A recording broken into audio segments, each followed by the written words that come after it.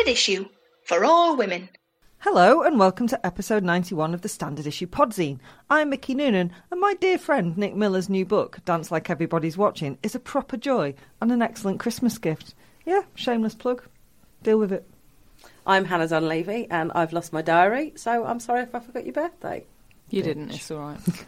And I'm Jen Offord and I want a demon. What would your demon be? It'd be a weasel. A weasel? Mm-hmm. Okay. Pantalemon's a kind of weasel. Well, yes, he is from the mustelid family. Correct. Anyone who hasn't read or isn't watching his Dark Materials is confused. Later on, I speak to Anna Coslett about her book Your Life As I Knew It, which describes life raising a severely autistic son. We chat to personal finance expert and generally delightful human, Vic Slayton, about snapping up a bargain or three. In Journey Off the Blocks, after announcing her retirement last week, I'm paying tribute to Nicola Adams. And we're absolutely buzzing about this week's Dunleavy Does Disaster. The Swarm. Bees! Thousands of them! But first, general election wacky races, the baffling new good guys, and more exciting telly for Hannah. It's time for the Bush Telegraph. Cue and Sting. Ooh.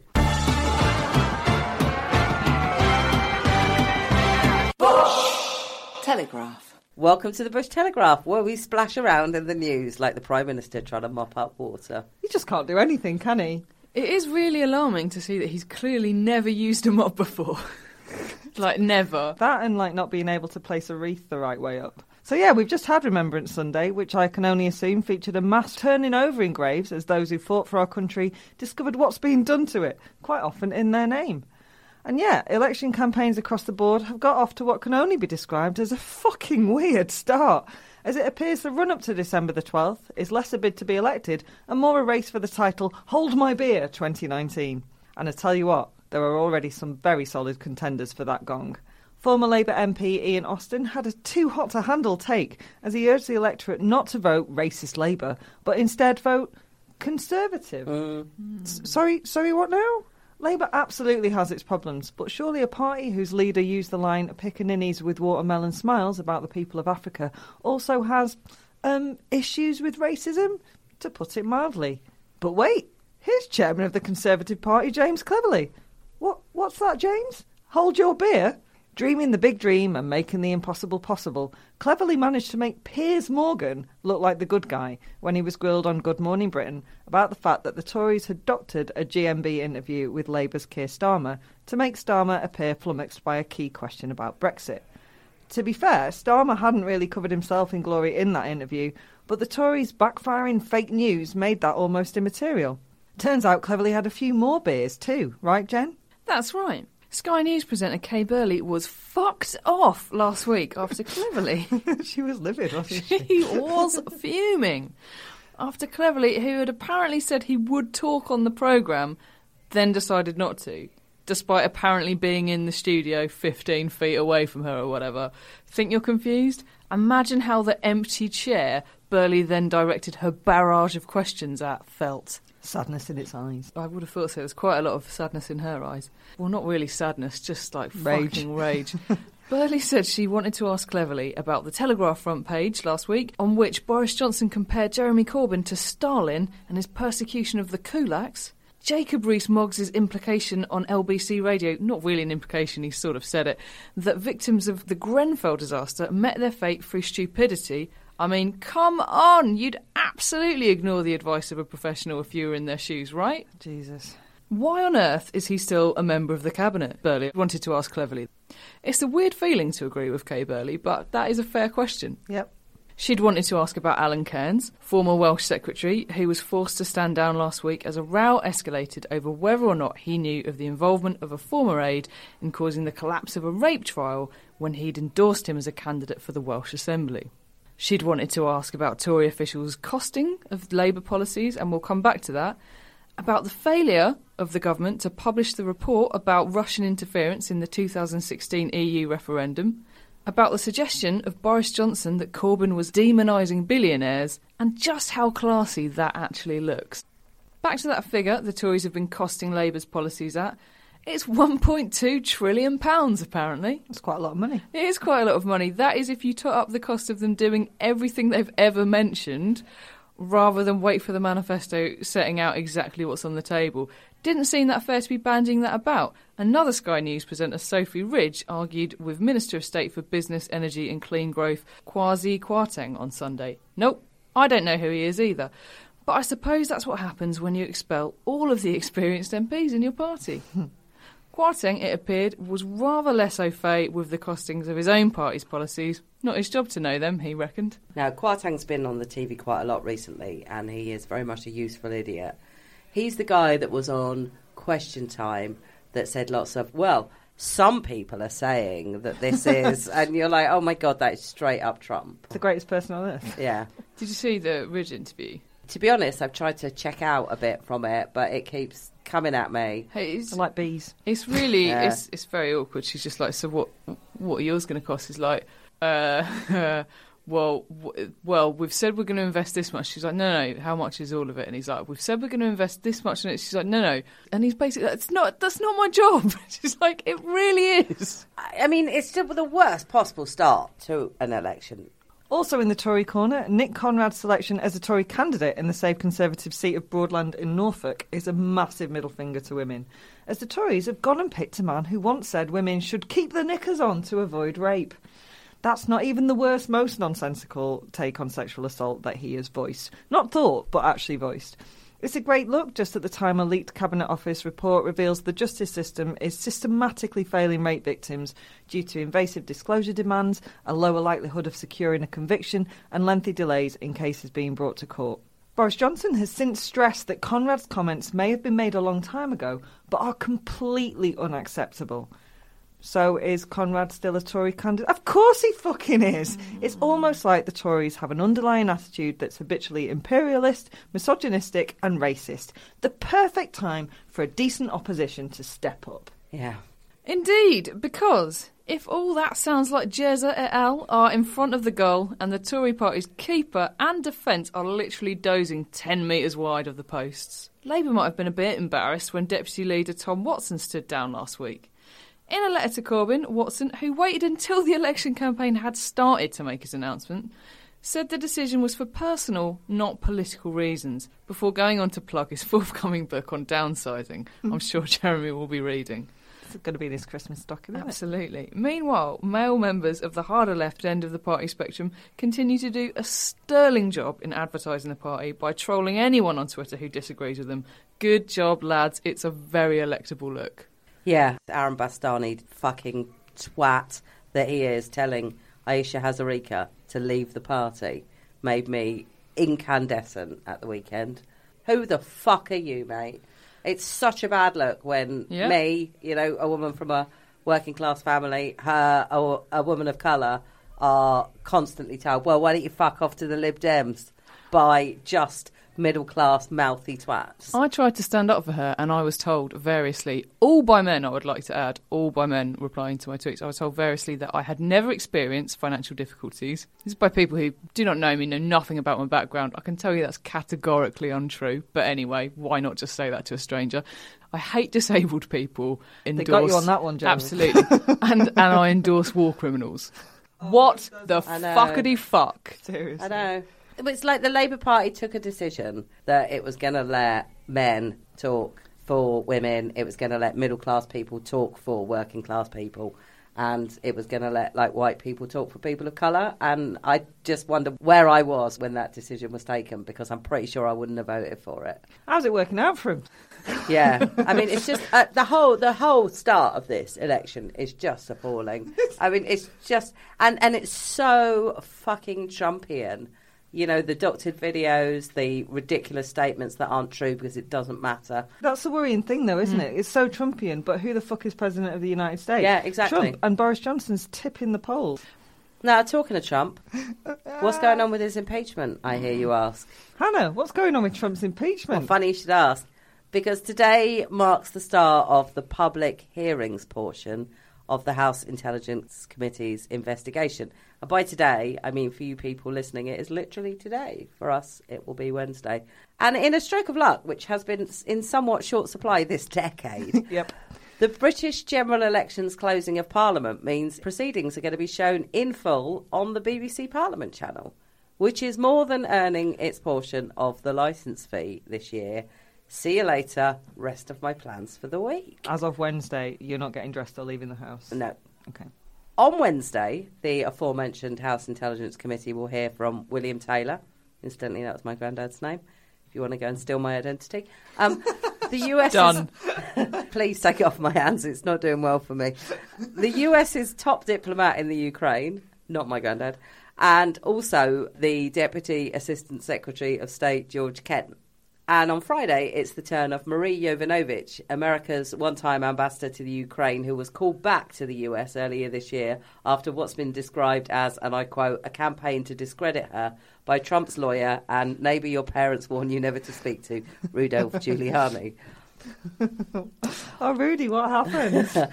All three have already testified that Trump and his inner circle were involved in an effort to force Ukrainian President Volodymyr Zelensky to open investigations into Democratic primary hopeful and former Vice President Joe Biden and into the 2016 US election in return for military aid and a meeting at the White House.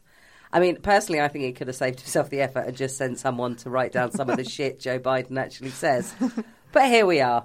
Obviously, there's still a long way to go in terms of removing Trump from power. But hey, it's a start. It is a start. More news as it very much happens. It really does just keep happening, doesn't it? Yeah. Yeah. More news next time. Well, you have equal pay, but, you know, they're not equal, are they? Sexism of the week. It's that time of the week where we stick two fingers up to the patriarchy, which is, in 2019, still insisting on sticking two fingers up women to see if they're virgins. I shit you not. A lot of stuff we cover in Bush Telegraph and Sexism of the Week gives me the white hot rages, but this has got me hot and hopping. And while this kind of Tom shittery has been going on since time immemorial, it's back in the news because in a slice of solid outrage bait, rapper T.I. announced during a radio interview that he takes his 18-year-old daughter, Deja, on an annual trip to the gynaecologist to, and I quote, check her hymen is still intact. Right, man involved in Robin Thicke's blurred lines turns out to be misogynistic dickbag is about as surprising as picking up a dog poo and finding it stinks of shit. But T.I.'s lack of respect for his daughter, and I'm going to take a massive punt here and say, oh, you know, women in general, is a micro and a macrocosm of virginity testing going on across the globe. And it is a dangerous practice with sometimes fatal consequences. Let's start with some basic science. Virginity is not a medical term. It's not something that can be medically proven to exist. Therefore, even before taking into account that the hymen can be and is broken in all sorts of non-sexual ways, it is not proof either way that a girl or a woman is a virgin. A little louder for those at the back. There is no medical exam to prove whether a woman or indeed a man is a virgin. Horse riding, right? You can break it horse riding. Putting in a Absolutely. tampon. Yep. Solid point. Apparently, you can also have sex and still have a hymen. All of these things, because, just again, there is no medical exam to prove whether a woman or a man is a virgin. And yet, the patriarchal, misogynist obsession with a woman's purity, whether for religious or cultural reasons, means this nonsense persists. The penalty for failing a virginity test can be steep. In Indonesia, it's a routine test used to determine whether a woman is fit to join the police force. In Afghanistan, where premarital sex is a crime, until 2018, that is last year, the law stated that women and girls could be jailed for up to 3 months for failing the virginity test. In some extreme cases, young women who have failed virginity tests have taken their own lives or been murdered by their own family members for violating their family's honour. Cairo, India, Iraq and Afghanistan have, over the last decade, brought in regulations or in some cases just outlawed virginity testing. And yet, in the US, there is no federal or state legislation banning it, meaning that T.I. can just keep doing that as long as his daughter consents. And consent can quite easily be coerced. So anyone thinking this horrific, invasive, unscientific, outdated, controlling practice shows that a father is looking after his daughter, and trust me, this came up a terrifying amount in the Twitter responses to the T.I. news, is a misogynistic prick and then some. Now, that is not my most eloquent line, but it's really fucking heartfelt. I would highly recommend taking 10 minutes out to read the in-depth investigation done by Marie Claire and the Fuller Project, which you'll find online, but it will leave you raging. I mean, it's a form of abuse, isn't it? I think so, yeah. It's coercive control. I'd sort of... It's very least it's coercive control. She's 18, for But you're fuck's actually sake. giving permission for someone to essentially sexually assault your daughter?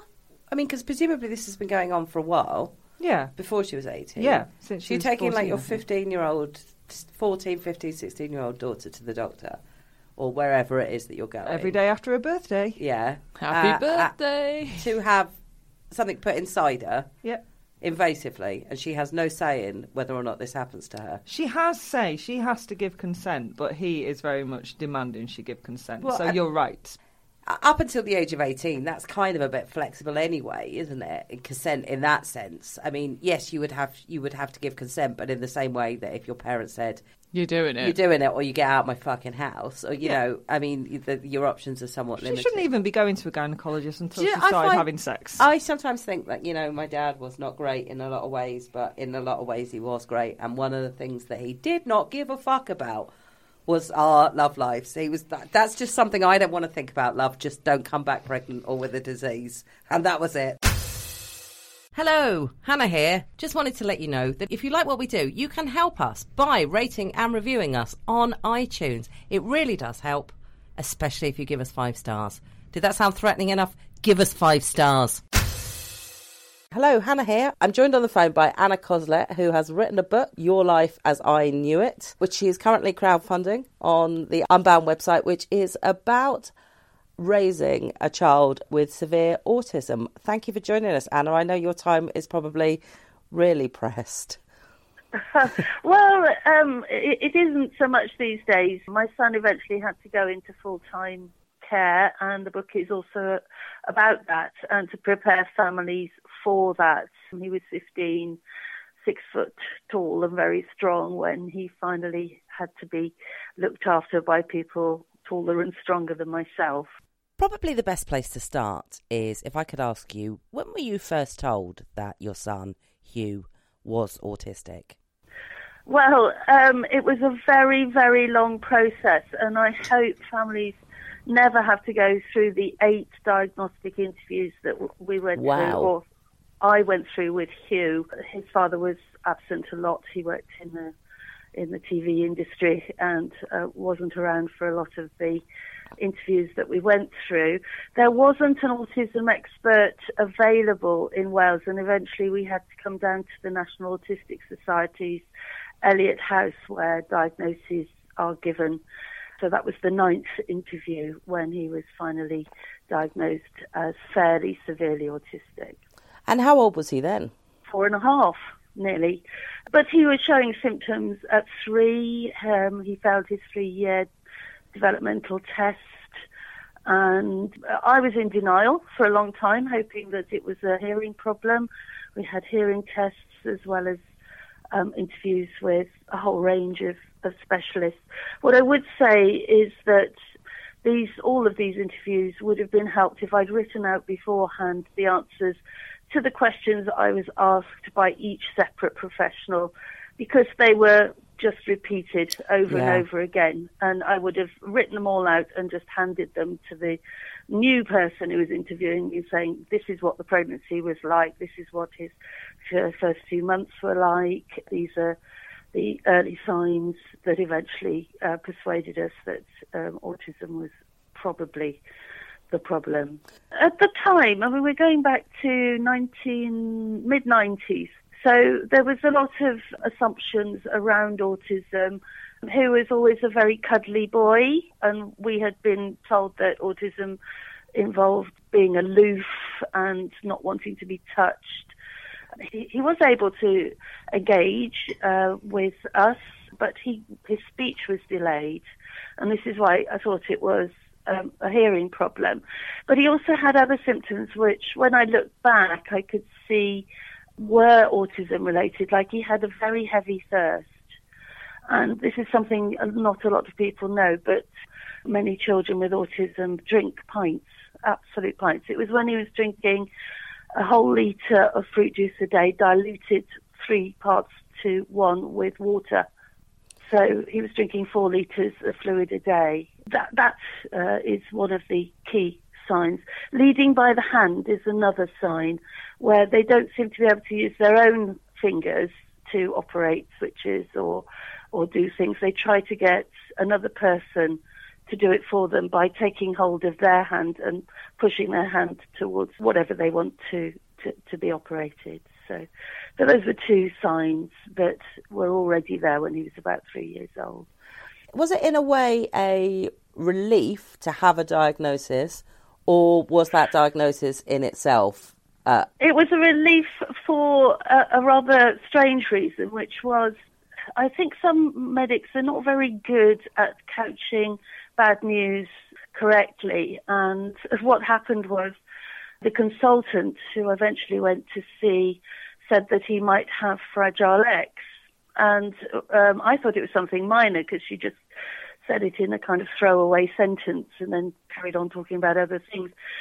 So it was early days of internet searches. I couldn't do them myself, but I asked my brother-in-law to do it. And then there was this horrendous family reaction.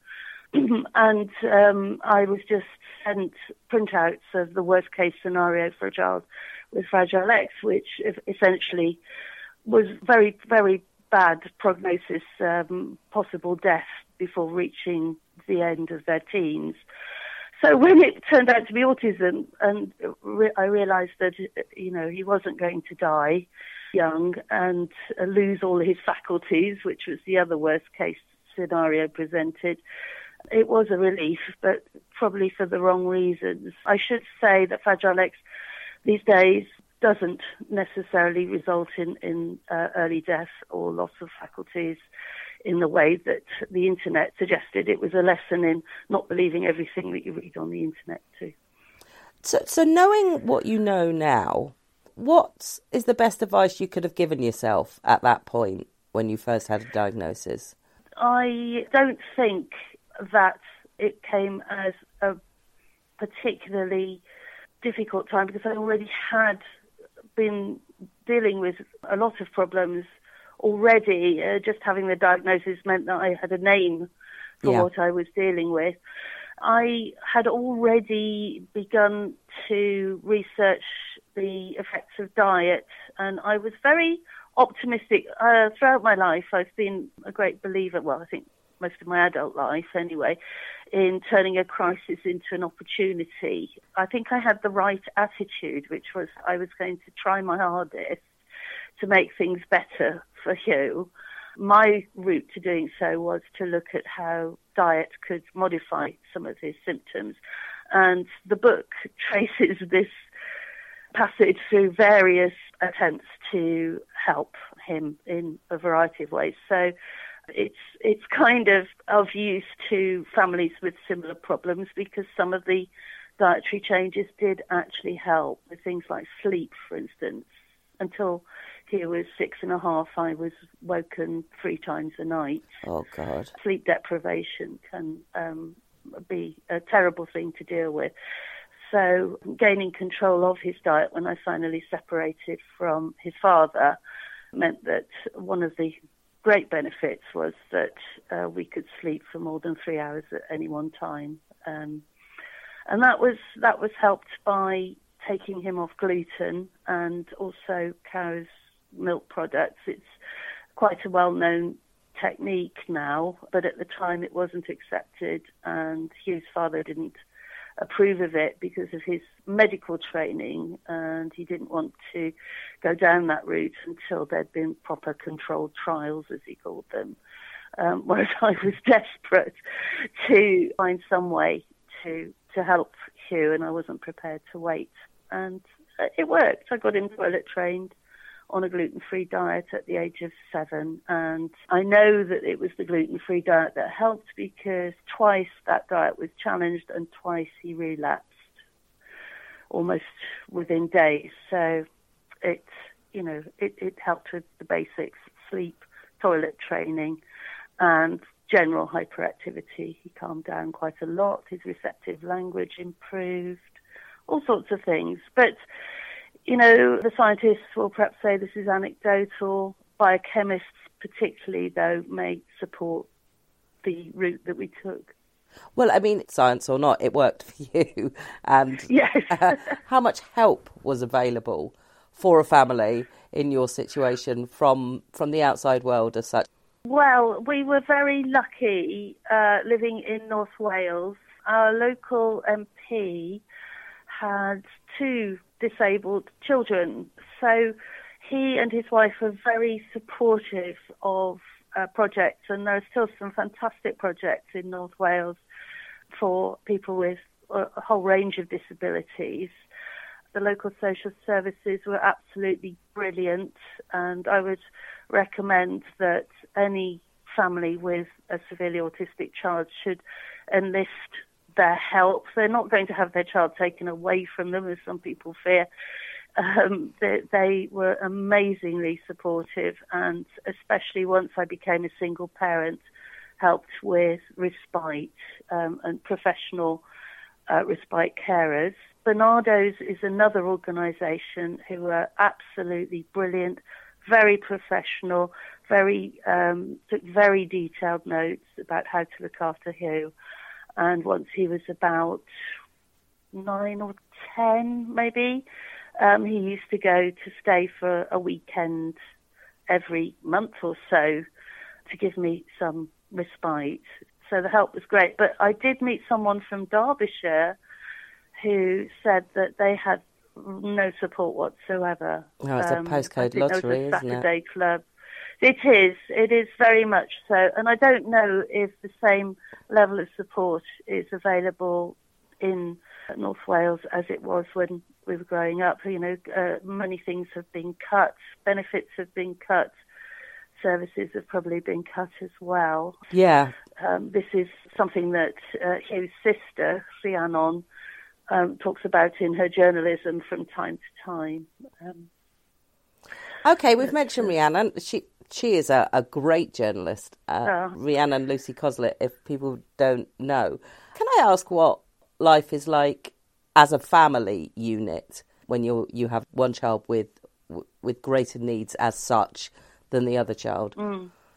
Well, it's quite well known that the siblings of children with autism tend to suffer from not having much parental attention. The child, particularly if their autism is severe, tends to use up a lot of the energies, and, you know, if there's sleep deprivation in the mix as well, you know, it can be very hard for a sibling. Rhiannon was 6 when he was born, so she had quite a bit of full-on parental attention. Maybe she benefited from having less parental attention because she had a lot of freedom. It was great living in Wales because it meant that she could roam about. I think she had a catchment area of about half a mile radius with her friends from a very early age. I was amazed to find out how far she got even at the age of 9.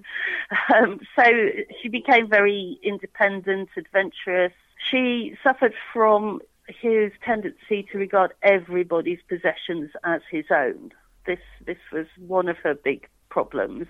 He was always taking things, hiding things, breaking things. So that was quite hard for her to deal with.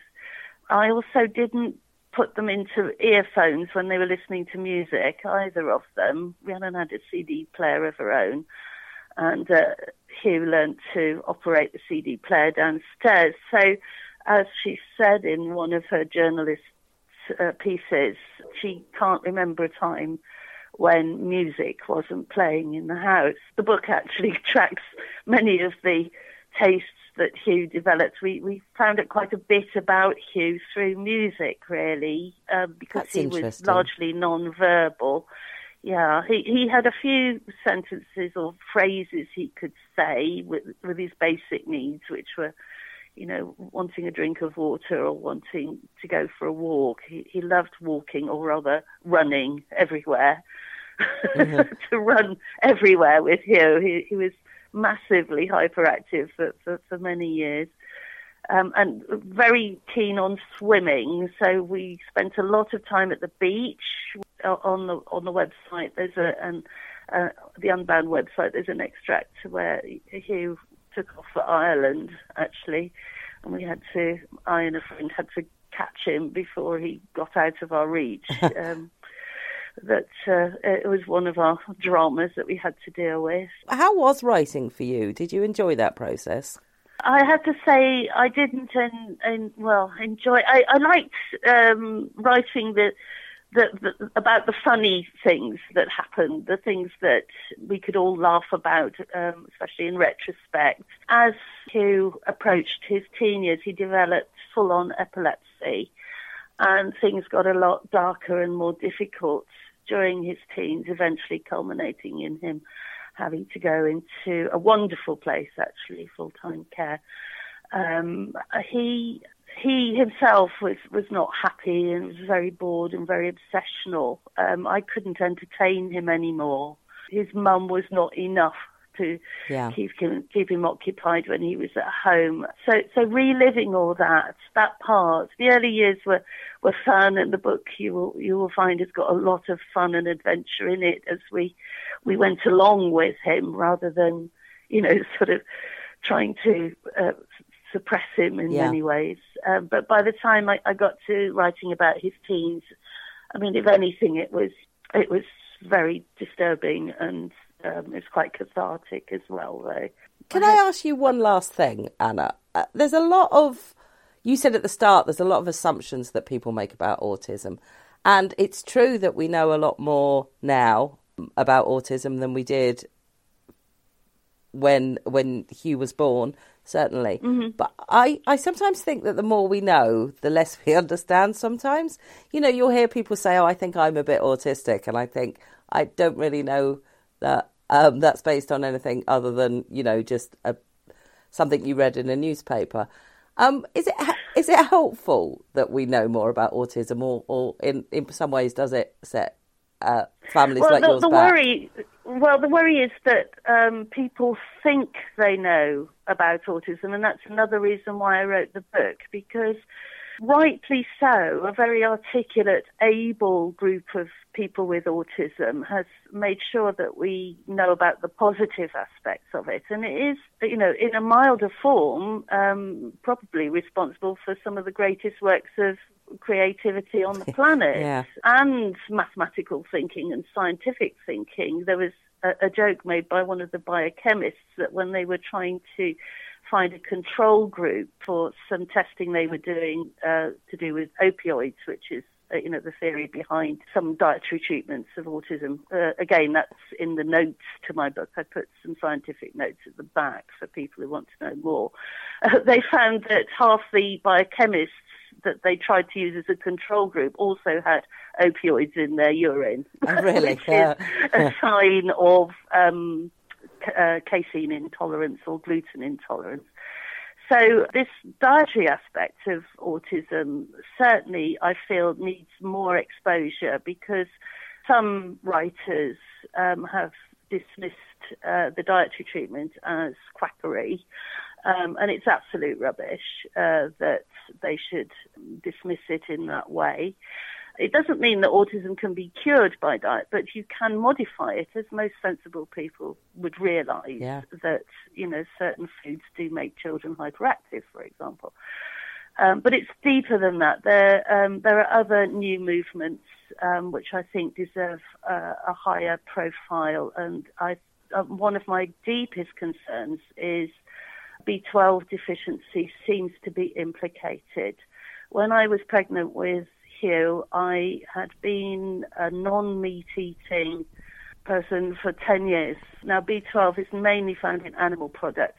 My problem was that I don't like milk, and I wasn't eating butter and not a lot of yogurt. So my B12 levels would have been very low during pregnancy, and my reserves, they tend to run out apparently after about 4 years of veganism, for example.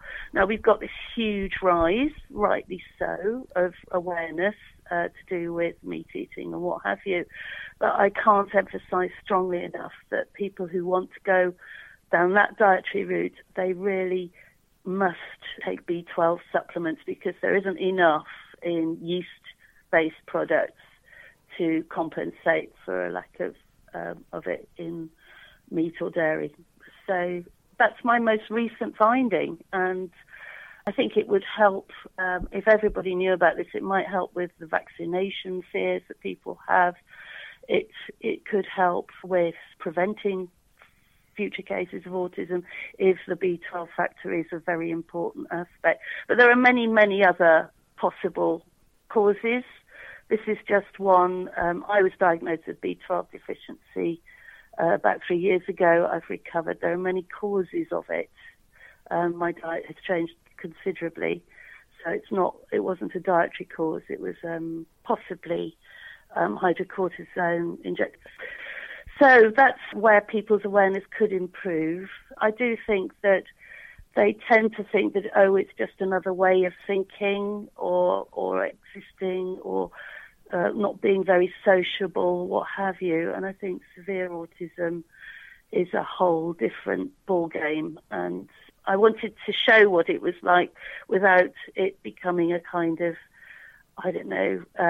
misery fest, because it certainly wasn't. It certainly wasn't. And, as I said at the beginning of the book, we have learnt so much from having Hugh in the family. And our understanding has, increased in so many different ways. We'd be different people if we hadn't brought him up. And obviously I still see him every week. And I'm glad to say that he has found some contentment where he is, and he's still developing. I'd really love some help with developing his language further. I wish some speech therapists would specialise particularly in improving how people with autism can communicate. So tell me, Anna, where can people find out more about helping your book become a reality? It is a reality. The Unbound. It is a reality. It's not published yet. I've got lots of supporters, and I'd really like more people to pledge their £10, or you can buy, 2 copies or whatever. There's various offers on the Unbound website. So if you go to the unbound.com website and type in Your Life as I Knew It, you should find it, or my name, Anna Coslett, 2 S's, 2 T's.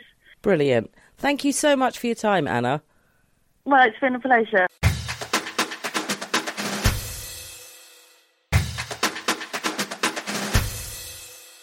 Hello, sorry to add to this advert break before we let you get on with the rest of this fantastic podcast, but just before that, to let you know that tickets for our International Men's Day Eve special, which is happening next week, have sold out, as have tickets for our show at the Stand in Newcastle on January the 12th. Sorry if you missed those, but we are back in London for our last show of the year on December the 11th. We've just announced that we will be joined by Daisy Haggard, she of Psychoville, Episodes and Back to Life fame. No way! Yes way, indeed. And we think tickets for this show would make a rather lovely Christmas present. So do have a look on our website if you'd like to give the gift of lols this Christmas. And you can find that at www.standardissuepodcast.com. Also, just to let you know, there's more to come from us this week. You'll be hearing from the rather excellent comedian Jem Brister if you tune in for Sunday Chops on, as the name would suggest, Sunday. She'll be talking about her fantastic book, The Other Mother, inspired by her column for a rather good website. You might have heard of it. It's called Standard Issue. Make sure you subscribe now if you want to make sure you don't miss that or anything else we ever put out. And we are putting out some quality stuff in the next couple of weeks.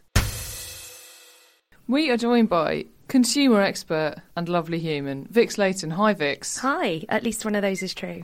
At least one of those. Also, I'm joined by... Hello. Hannah and... Oi, oi. Michaela Noonan. Wow. Oh, gosh. Are you in trouble? I don't know. I think I'm going to get... I was going to say spanked after work, but that's What have I walked into? Vix. All right. It's November and it's Christmas soon. Tell us about finding a bargain. Are there bargains to be found? Well, it's not gone away Black Friday, is it? And it's arguably it reached like peak a couple of years ago, but I think a lot of the big shops are quite scared to not do it because consumers now expect this big Black Friday saving. But it's exactly the same principles as normal shopping. It's just know what you want. Don't buy shit that you don't need because you get excited by the deal. and actually look at the deal properly. So if you are going to indulge in Black Friday, Cyber Monday, and it's started already now, we're already seeing my God, black label sales. Yeah. They kind of lost sight of it being a bit of a weekend. But just have a think about what you want now. Basically, do you need anything? And I think they're going to struggle this year because of Brexit and because people are scared to buy anything at the moment. I need a thing. I need an oven. Yes, that is something that you could probably get a decent deal on a Black Friday. So Please, whereabouts? someone stop Hannah trying to boil a pizza.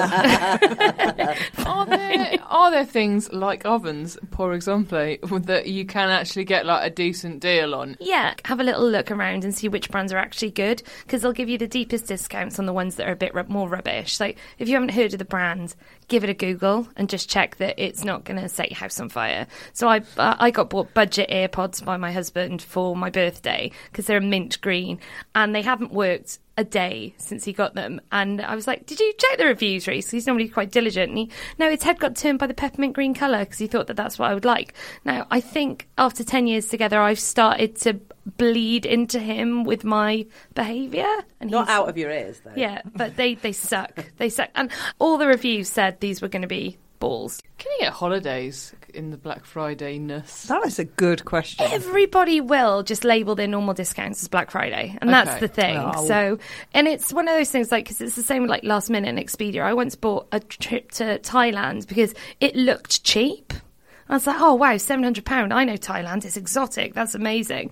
But then when I went through a normal travel agent to just double check, that's just what the prices are at that time of year. And I think we're all at risk for, again, not really being aware of what things normally cost. Like, I don't know what an oven would normally cost. Well, so, you see, have you been doing your research? I had it. Well, and by research, I mean I just went to Argos and then to Currys. The point is, if it doesn't include delivery and fitting, then it's not really worth the money of it being cheaper. So yes, I have done a bit of research. Yeah, but Argos and Currys, they're your big tickets. They will discount a few. And if they take your old oven good away items as well, bingo. People don't think like this. The amount of mates I've had that are like, they've just left the old one here. It's like, did you ask them to take it away? Like, not enough people do any research, and that is the big problem. So. IKEA will not take your stuff away. No.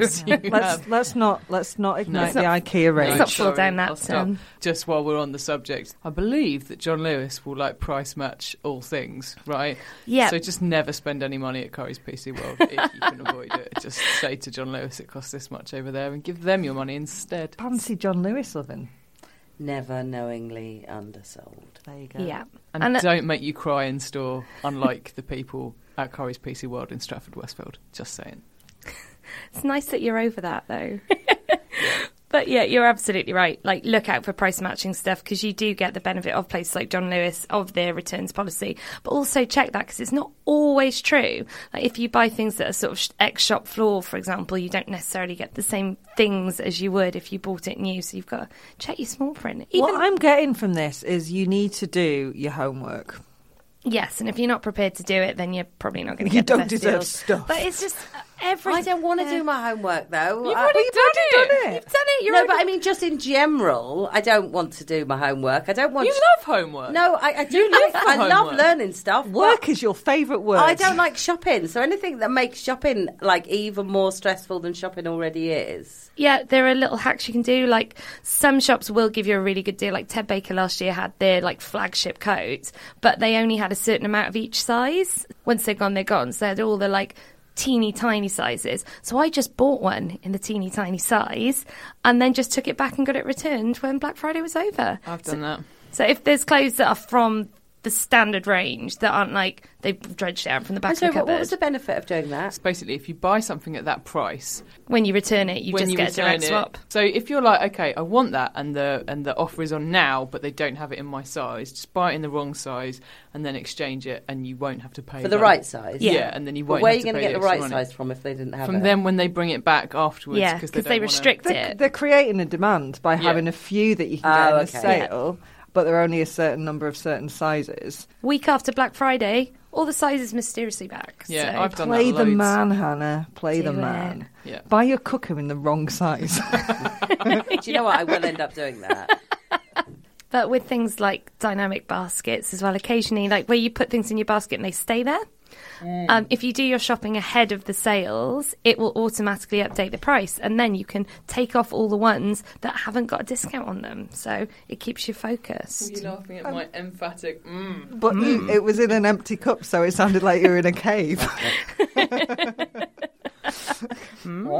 Yeah, Jen's creating her own sound effects. So Vix, what I'd like to know, please, is... Skippy, Jen's fallen down the well. So Vix, obviously we are living in... Ooh. Oh, you could tell us the last session of the day, can't you? For the benefit of the listener, Mickey's just spat her tea out.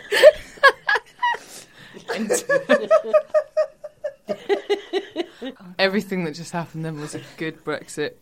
Yeah, good segue. Nobody knew what was going on, and that is exactly the case for Brexit and retail. There were tears, there was laughter, There was spitting. a bit of mess. No, Vix.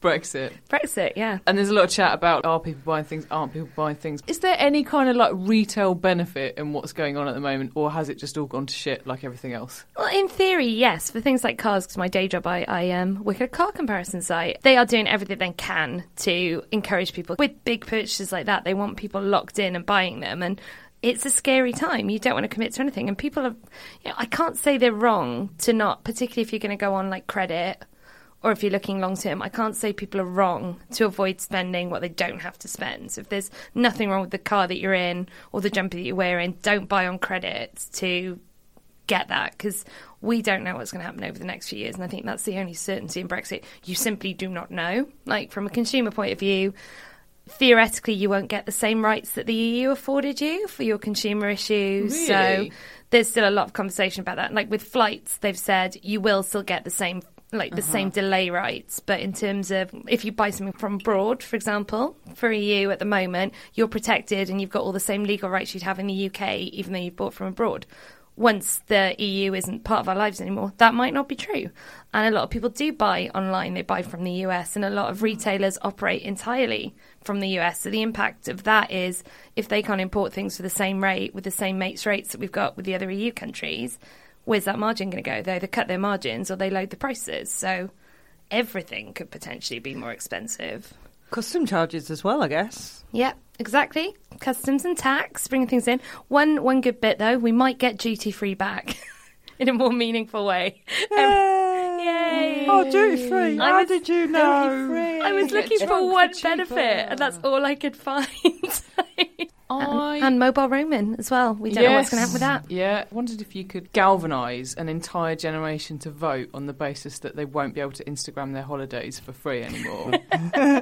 Well, you know, that is shit getting real, isn't it, for teenagers? Well, I don't know, you've got to make it mean something to them, and that is the kind of shit that whole would thing mean about something to someone. Snapchat streaks that we were talking to Sarah Raphael and Noah Shimada about a few weeks ago. Like, kids get really upset if they can't Snapchat, they get upset. And data is so expensive when you're outside of your EU limits.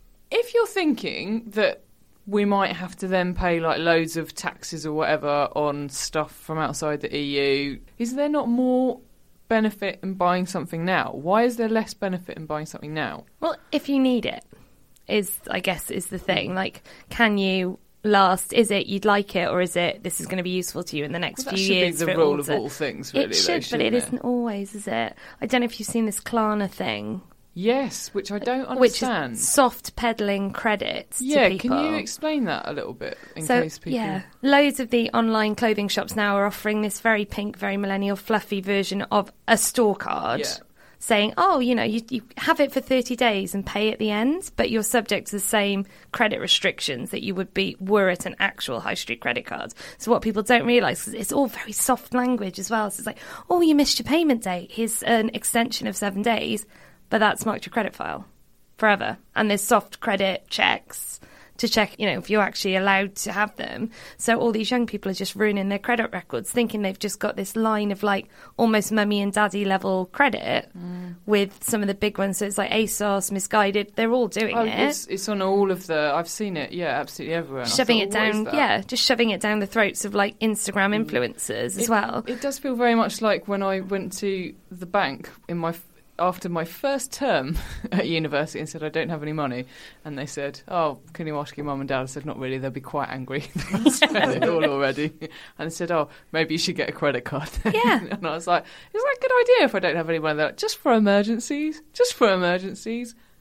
Hello, shoes. Yeah. Yep. Yeah. I got a free popcorn maker from Barclaycard in my first year for Do signing you signing up for one. make much use of that? No. What I will say about money, though, from what little I understand about economics, about what you're saying about Brexit, is if you can't afford stuff, obviously don't buy it. Yeah.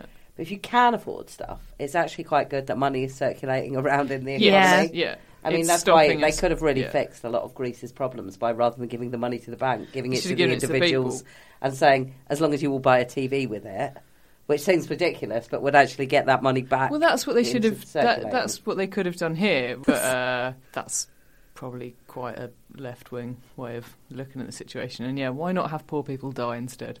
But it's nice that people are thinking like this, though, and it's nice to have these conversations because you've just got to be aware. Then nobody knows anything, and I think that's another thing of the troubles. Like I was doing a bit of research before I came in to see if there was anything hard and fast that I could say for sure, and there isn't. So There are no known silver linings to. no, apart from like I said, duty free. Anyone? Oh, hang on, Vix. What about the blue passport? What about the nice new 50p? I just can't afford to go on holiday anymore because the exchange rate's so bad. So Well, exactly. yeah. We might need to start using 50p's again, though. You know, I wouldn't have any big purchases. Get everything out in cash. Know what you're spending. What a way to end this happy chat about Christmas. Right, so top tips for making the most of Black Friday. Basically, what I'm hearing is do your research. Yeah, but literally anything that. else, Vix? Sign up to the newsletter so you get first notification when things are going into sale. If you have some shops you know you're going to spend in, sign up for the accounts a little while before, because otherwise the pressure of the increased traffic on the website might mean that you don't get the stuff that you want because you're too busy putting your address and your email address in and being told that your username's already been used, or remembering your password. So little bits of housekeeping just to make sure that you're ready. Don't buy what you don't need. Check it's a real deal. You can sign up to a service called Alerta, which is quite fun, and it lets you track the price of things. So they did something last week about how Prosecco in Tesco's was the cheapest it had ever been. So you just tell them what you want, and it just lets you know when the prices go up and down. So that's if you clever. start doing that now, that should give you a sense of how good the deals are on the things that you actually want. And that works for white goods, kitchen stuff, clothes, nuts that are curiously expensive, because I wanted to buy some peanuts for the office yesterday. They cost about £10 a bag. When did that happen? What? Peanuts? Nuts Pistachios are are, well nuts expensive. are really expensive yeah, now. peanuts aren't. So I'm sick of cakes in the office, so I thought I'll get some savoury stuff. Went to the nut section. I was like, I'm not a millionaire. I'm not buying this. So Did you go to Marks and Spencer's? it's Waitrose. Next Is to that me. raspberries? Their nuts are Yeah. mental. If you go to the World Food aisle, same nuts, cheaper price. There we go. That's another little tip for you. Interesting. That's a that's- Jack it's a Monroe good- one, that It's is. a good baking tip, yeah. And spices, you can buy them in bigger quantities and much, much cheaper. Oh, like the coconut milk. Yeah. Always cheaper if you Always go to cheaper. the World Food section. Yeah. Oh, Jen, I went to this weird shop. Here's some fun things to end on. I went to this weird shop that's next to Tesco. Yeah. That's like a cash and carry, but it lets ordinary members of the public in, right? And when I Was my got dad there, there? no, Buying but there a was curiously there was large a block of there was a cheese. huge block of cheese that I could barely carry, and I almost bought it. But you just tried so carrying I could it. Give some to you because it made me remember your About- father and yeah. the cheese. What Yeah. happened? My dad had his own business, and so he opened. It was nothing to do with the catering industry, I hasten to add, but because he had his own business, he could open up a cash and carry account. So he did, and we used to go to the cash and carry to buy stuff because it was obviously cheaper. He would buy like a huge industrial-sized block of cheddar. This block of cheese that I picked up was £60. I mean, I was a child, Yeah. so maybe, but I feel like it was that big. You could kill an intruder with Oh, it. absolutely. Yeah. Yeah, no, it was heavy. So they had to so my parents had to cut bits off it to then store as sort of normal sized cheese chunks so that we could still access it because the parent block of cheese, if you will, was too big Door for of any of fridge us wouldn't to close. carry. See, post-Brexit, we can start using that as a currency. Yeah. buy a big cheese at Cash and Carry, start selling it off in chunks. There we go. Fortunately, big cheese eaters in the Big Offord family, cheese. so never went out of date. Always got through it quickly. I could always tell when my mum was on a period because I'd go to make myself a sandwich and there'd be tooth marks in the cheese. Didn't she even smooth them out? No, that's just the secret. Just I chomped heard. on it. Couldn't have done that if she'd been to the Cash and Carry. No way you're getting your mouth around that. Massive. Hang on, Hannah. Is this cheese the reason that you're building your upper body strength?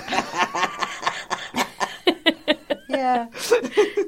As well as being a consumer expert, you're doing something else, aren't you, next week? Yeah, I'm putting on a comedy night next week. I noticed that there weren't enough nights that were all about women on the open mic comedy circuit, so I set one up myself. So it's my third one, and I'm really excited about it. So yeah.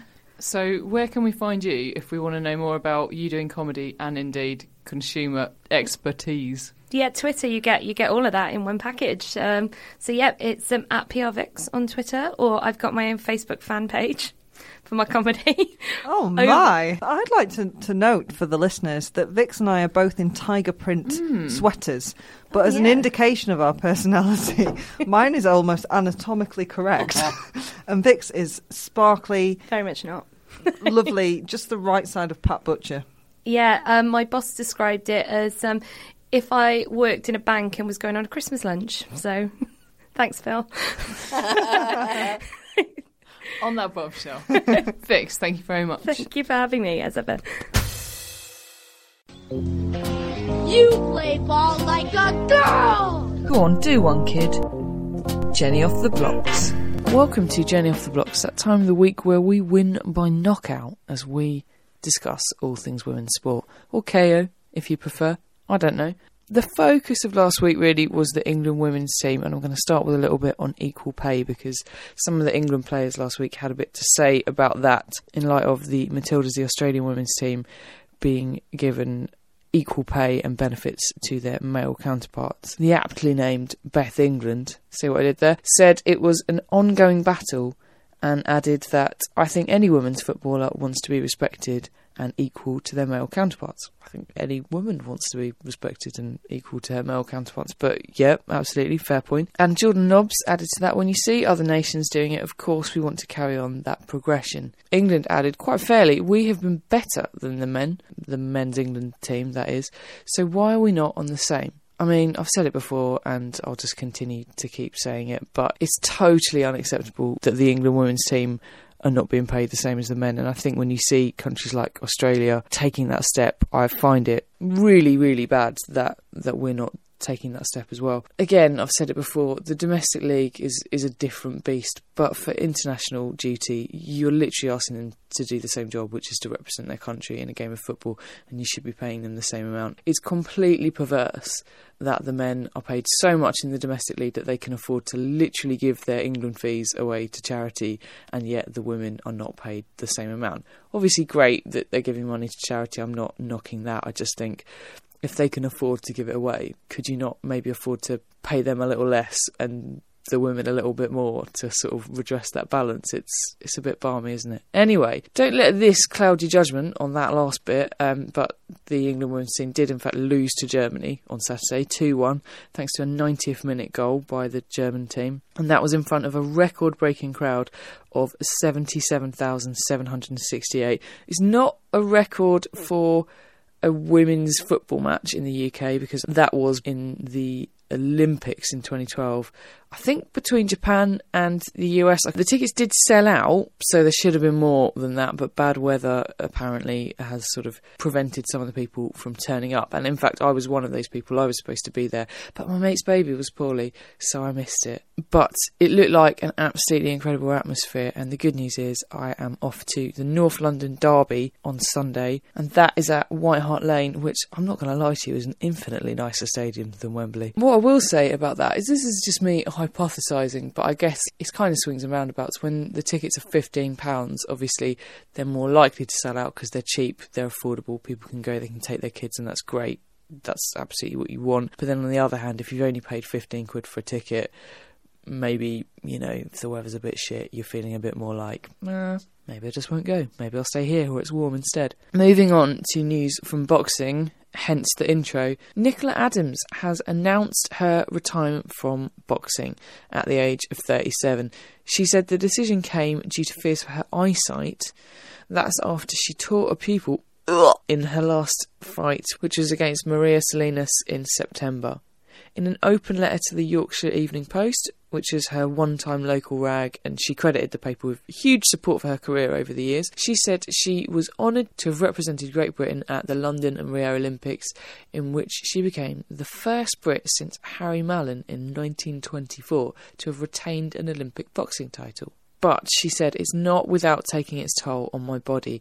Aside from the expected aches and pains, I've been advised that any further impact to my eye would most likely lead to irreparable damage and permanent vision loss. So it's really sad to hear that she's retiring, but what a pioneer and also a real icon in the LGBTQ plus community. She's won gold medals at the Olympics, at the Commonwealth Games, the World Championships, the European Championships, the EU Championships, the European Games and the WBO flyweight title. Nicola Adams, we will miss you and we salute you very much. That is all for me and my snotty nose this week. Any thoughts on any of this? Give me a shout. I am on Twitter at InspiraGen and I like people who tweet nice things. Thank you. Until next time. Thanks for listening. Do you know what is super helpful? It is super helpful if you pop over to iTunes and rate and review us. Oh, and while you're there, if you're not already subscribed, do that too. Thanks very much.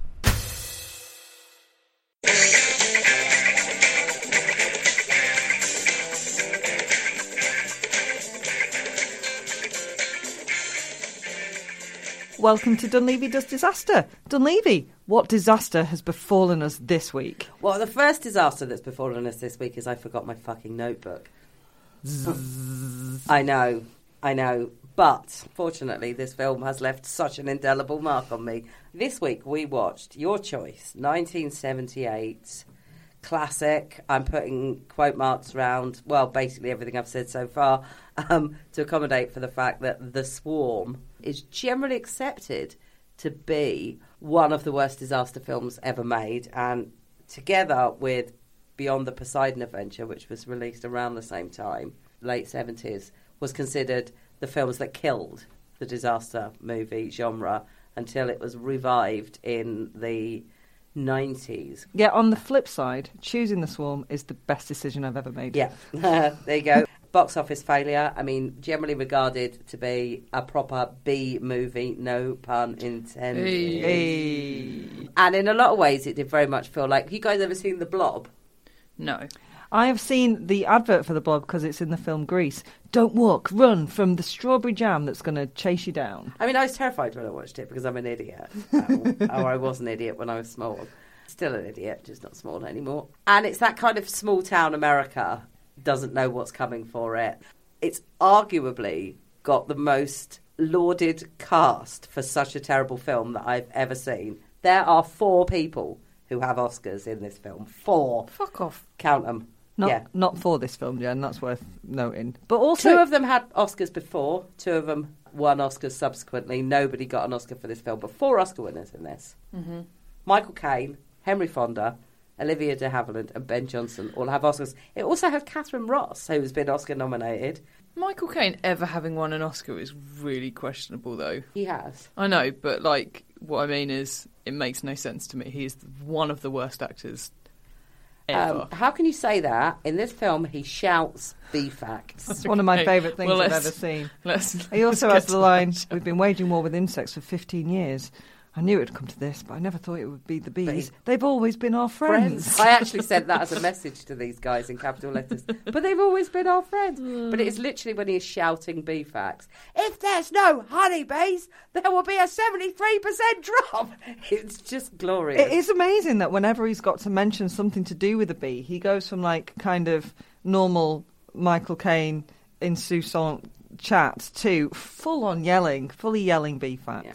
So, last bit of background facts for you. This did have an enormous budget, apparently, for its time, which translated into an 11% score on Rotten Tomatoes, which is outrageously low. But again, on the flip side, Michael Caine used his fee to buy a house, so, you know. Yeah, he talks about this film a lot. And actually, this film has some cult following because it is a film that Michael Caine has openly said, you know, I did it for the money. And I can only assume the same will be said for Catherine Ross and for Fonda and for all of those people. The only person that I actually think just did it for the role in it is Slim Pickens, who, you know, my favourite film, Con Air, which you guys must have seen. Yes. You know, in it, you get this feeling that everybody had a meeting in production and Nicolas Cage wasn't at it. And at this meeting in production, they all just went, let's just play this for laughs. Let's just make this a comedy. This is a romp. Yeah, let's just be funny. And then Nicolas Cage turned up and he behaves it's like he's in an action film. Well, everybody in this has decided to, like, they had a meeting that said, let's be hammy. Let's, like, just do shouting. Let's just get through this, get the money, and get to the end of it. And I don't think Slim Pickens was in that meeting because I want to say when he turns up and picks up the body of his dead son, he's actually really good. Yeah, it's he's actually really the good. best moment in this film by a country mile. He was so good in that I actually had to pause it and go and watch him die in Pat Garrett and Billy the Kid, which is the other, well, that's one of three great things he did. The other great thing is him riding the thingy in Doctor Strangelove. Have you never seen Doctor Strangelove? I have. It's but I don't Slim know what Pickens at the end who's on top of the missile, Oh, like shaking his hat. like he's riding a bull. Like he's riding a bull. Apparently Kubrick made him do that 100 times, which is apparently quite low for Kubrick Oh, right, reshoots okay. as it goes. But yeah, I do want to say that regardless of everything else we say, I think Slim Pickens is great in this. Director Irwin Allen refused to speak about it and actually left an interview when someone brought it up. The Swarm. Mm-hmm. So, the plot, we're in Texas. The what? We're in Texas, and this really massive swarm of Africanized bees is coming for a town which, in a beautiful moment of coincidence, is having a flower festival at the weekend. What could possibly they go might as wrong? well have been having a cover yourselves in jam. Everybody stand in the street and eat 3 ice creams festival. That was my favourite festival. I just like to stop you there, Hannah. We don't like to call them Africanised bees anymore. No. What do we like to call them, We Mickey? call them resistant bees. Thank you. But then I love that facade lasts for a whole 10 minutes, and then later they just drop the bees bit. They just keep referring to them as Africans, which is Yeah. A lot worse. racially dubious. Yeah. Yeah. It starts off quite mild. You know, there's just like a family having a picnic and the parents get stung to death, which I say quite mild. But given that we then have a town wiped out, a train crashes, and then the entire of Houston is wiped out in some sort of... The 32,000 people died in Houston. There's a nuclear In explosion, Hannah. explosion. It's just insane. How have we forgotten that? It's Quite, insane. it's a pretty, the body count is high, and It it's is high. quite dark. It's pretty harsh, isn't it? Everyone dies in slow parents. motion. Whenever anyone gets beed to death, it's always in slow motion. So I was chatting to my friend Dave, who loves a bee movie, and I said, Dave Peter Young, have you ever seen 1978 Michael Caine vehicle, The Swarm? Here's a little quote. Get inside! Don't you understand? The killer bees are coming. Cut to children getting beed to death in slow motion on the school steps. Meanwhile, she's standing outside in the street shouting that. Get inside, everyone. Yeah. The bees are very compliant. They don't go through doors. Like, if a door's open, they're not that interested in just, following the open door. If you, smash a window, they're fucking well in there. But if the door is open, they're not that fussed. Like vampires, you have to invite them in. I like it when Paul, the young boy who was on the picnic with his mum and dad, who interacted as if they've only just met, as opposed to created a child together. / really hated each Don't other. like each Bad other. chemistry. I'm thirsty. Fetch the thermos, Paul. That's about as emotional as it gets. And then he's sat in that car to save himself from the bees, and it looks like someone is just chucking bucketfuls of bees at the windscreen. I was absolutely pissing my side laughing. And then Dave sent me this story. There was a story in the news about 10 years ago where a guy got stung to death by wasps in a field. Really awful thing. Unfortunately, the final text the guy sent was too funny for us to ignore. His final text was, "The wasps have got me, Paul." Oh dear. Yeah, I mean, there's nothing to recommend this film apart from how shonky it is. It's amazing. I It's loved so it. amazingly shonky. Plots make no narrative sense. There's this really weird subplot in which Olivia de Havilland is being romanced by 2 men at the same time, one of which is Ben Johnson. And when they're first evacuated, and I literally just cried laughing at this, they get evacuated from the town because the town's been overrun by bees. So everyone who didn't die is put on a train, which is, the effects are appalling.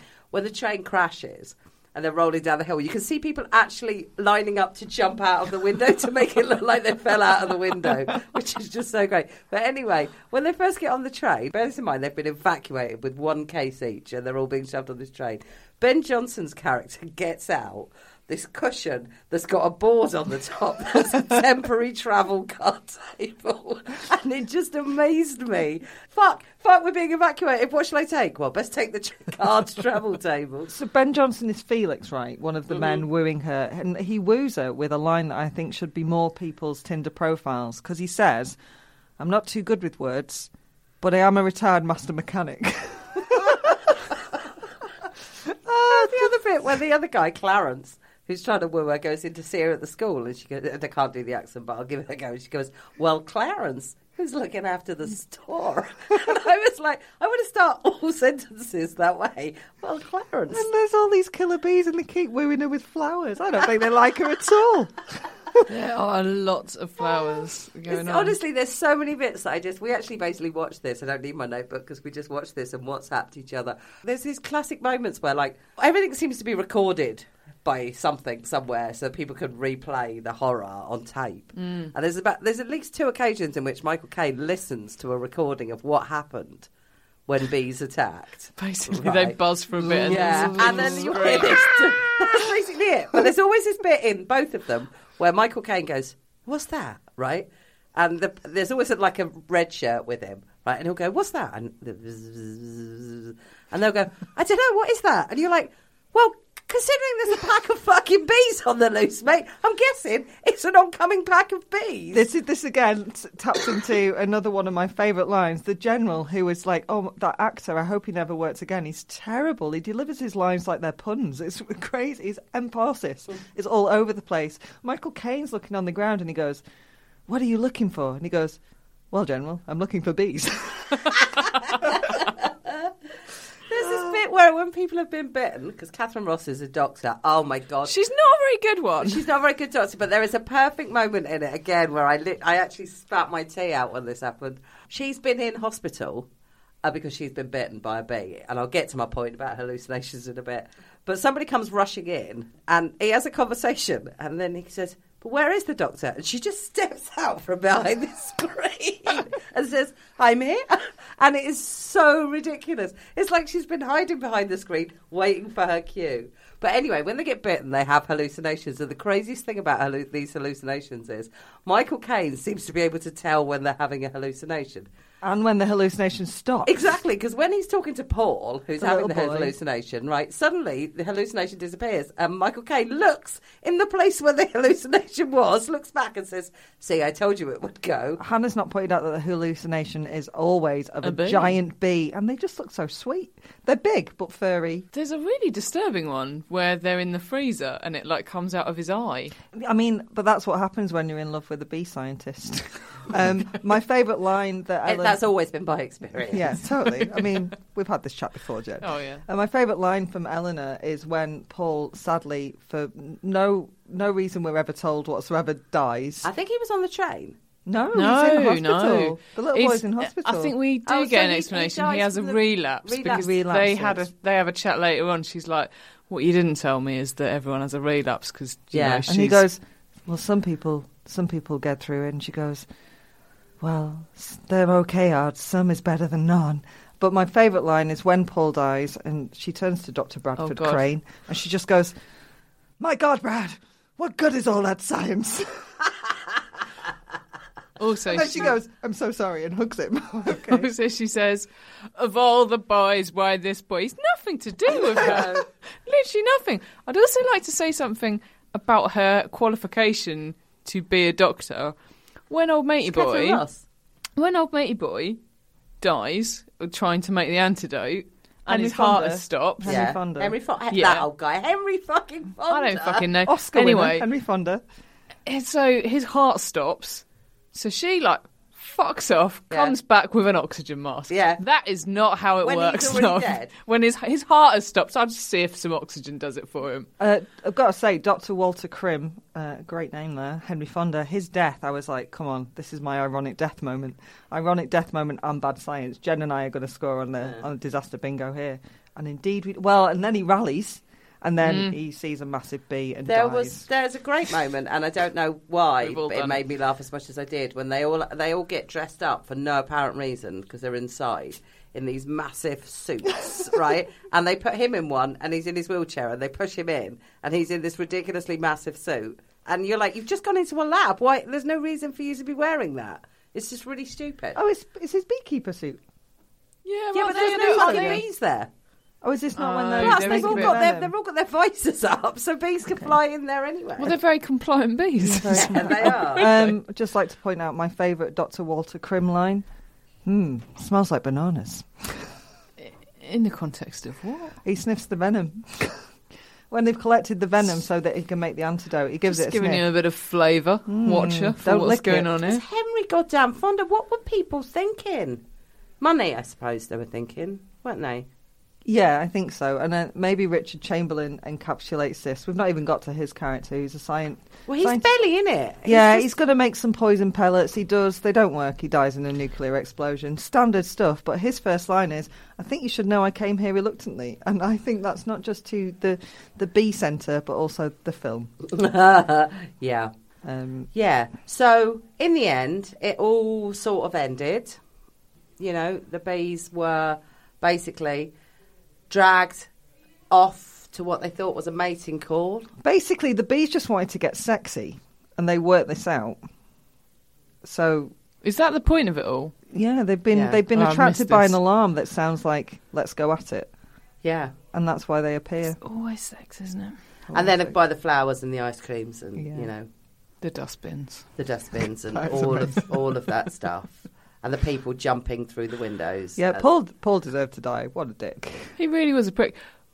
What I didn't understand was none of them looked that mashup, did they? After they got stung to death, you'd think it'd be a bit grosser than it was. They all looked very kind of like just. Oh yeah, you think they'd have bubbly faces? Oh yeah. It's because they've spent all their budget on fire. They clearly had a massive fire budget. Before we get to the bingo, I think we should all say, just up the tension somewhat. We should all say what it is that we are going to pick should we win. So what I would say is that may create tension, but also there's like potentially an incentive there to either go, all right, you can have that or not. Depending on... Well then we'll hear what it said. I am going to pick, in an attempt to not have to watch Titanic, I am going to pick A Night to Remember. It's like a 1950s film, which is apparently the best film and the most accurate film about the sinking of the Titanic. Okay. We're still going to have to watch Titanic. No, right? we're not fucking watching Titanic. If I win, which I know I won't. Please don't say Titanic. If I win, I'm going to insist we watch Titanic twice. No, I will pick Airplane. My choice is... On the basis that I was thinking about this the other day, I'd quite like to hear that song by Jimmy Page and P. Diddy again. So I choose Godzilla, the 90s remake. I've never seen that. Yeah, I've seen it. I went to the cinema to see it. Did you? And Kashmir is Oh, my hang on. Is ringtone. that the one that's got a Jamiroquai song? It does also have a Jamiroquai Which- song in Then it. maybe I have seen it. I hate Jamie Rockway. He can twat in a hat. I hate him. Well, I hate him. sorry, so mate. I hope you do and don't win. I'm confused. Okay. What I've definitely got is... I'm not sure I've got anything. Cassandra ignored. I have. Michael Caine kept saying for ages, the fucking bees! I've been following the bees in my van. Yeah. Local radio reports. I'm going to go with what the fuck is that font, because that font was weird. So I think I've got 4. That's bad out of 16. I don't think I've done much better. I've definitely got Ironic Death, and it was a lovely example of it. And I have got Nature, You Cruel Mistress, I guess, with the bees. Mid-disaster punch-up. There's a lot of sort of tussling, but there's no tension. actual punches It's a lot of, thrown. like men with their fucking handbags out, innit? And I've got, hang on, haven't we already seen this guy in a disaster film? Richard Chamberlain is our man of disaster so far. But apart from that, I think I've got 3. Farewell Major Landmark. I mean, Houston goes, but I don't think there's an Empire State Building or anything. No. So I'm going with 3. I was going to add one, but I decided not to because I don't think it will benefit me in any way, shape or form in the future, which was going to be, sorry, how many children have you killed off? Because I don't think, it was a lot, wasn't it? It's quite dark. You could have added gratuitous eating of sunflower seeds for no discernible reason. But I think that would have been quite specific to this film. I suppose I could chance my arm. Fetch me my travel card table. I could chance my arm at a Brexit analogy. Okay. We've created a monster by fucking over the bees, and now they're wreaking their havoc/revenge on us. How do you feel? I feel that's quite thin. I think it's a thin analogy. Okay. But I think, a Brexit analogy could just be everything's gone to shit. I mean, I say that every week. Well, you've got a bona fide decent one every single week, haven't you? I wish that guy was the actual president. I mean, I don't know if I do. Is there a president in it? Yeah, there is a president in it, isn't there? Yeah, actually, I think he would be our president. He gives all the control to Crane. Yeah, which I thought was that's odd. right, he does, yeah. Okay. And then he takes it back again. Yeah. I mean, Michael Caine could almost have a piss-poor English accent, but fine. There's no helicopters, I don't think. Oh, no, there's loads of helicopters. Loads of helicopters. Yeah, there's loads of helicopters, and some of them get taken down by fucking bees, don't they? Yep. Okay, right. An event... I actually messaged you and said, Jen, there are a lot of helicopters in this. I'm sorry, I missed that. An event that is too important to cancel, the flower show. Yeah. I think Jen's got this in the bag. Provably bad science, absolutely. There's no weather geeks. There are a lot of bee geeks. Bees aren't weather, although they do come in a storm of bees. Can you smell burning? I certainly can. It's a log with lots of bees on it, and then latterly it's Houston. Yeah. There is definitely a sobbing child. There's quite a few. Then they die. I think I've won. I think you have one. So Godzilla it is. Yeah. We're going deeper underground.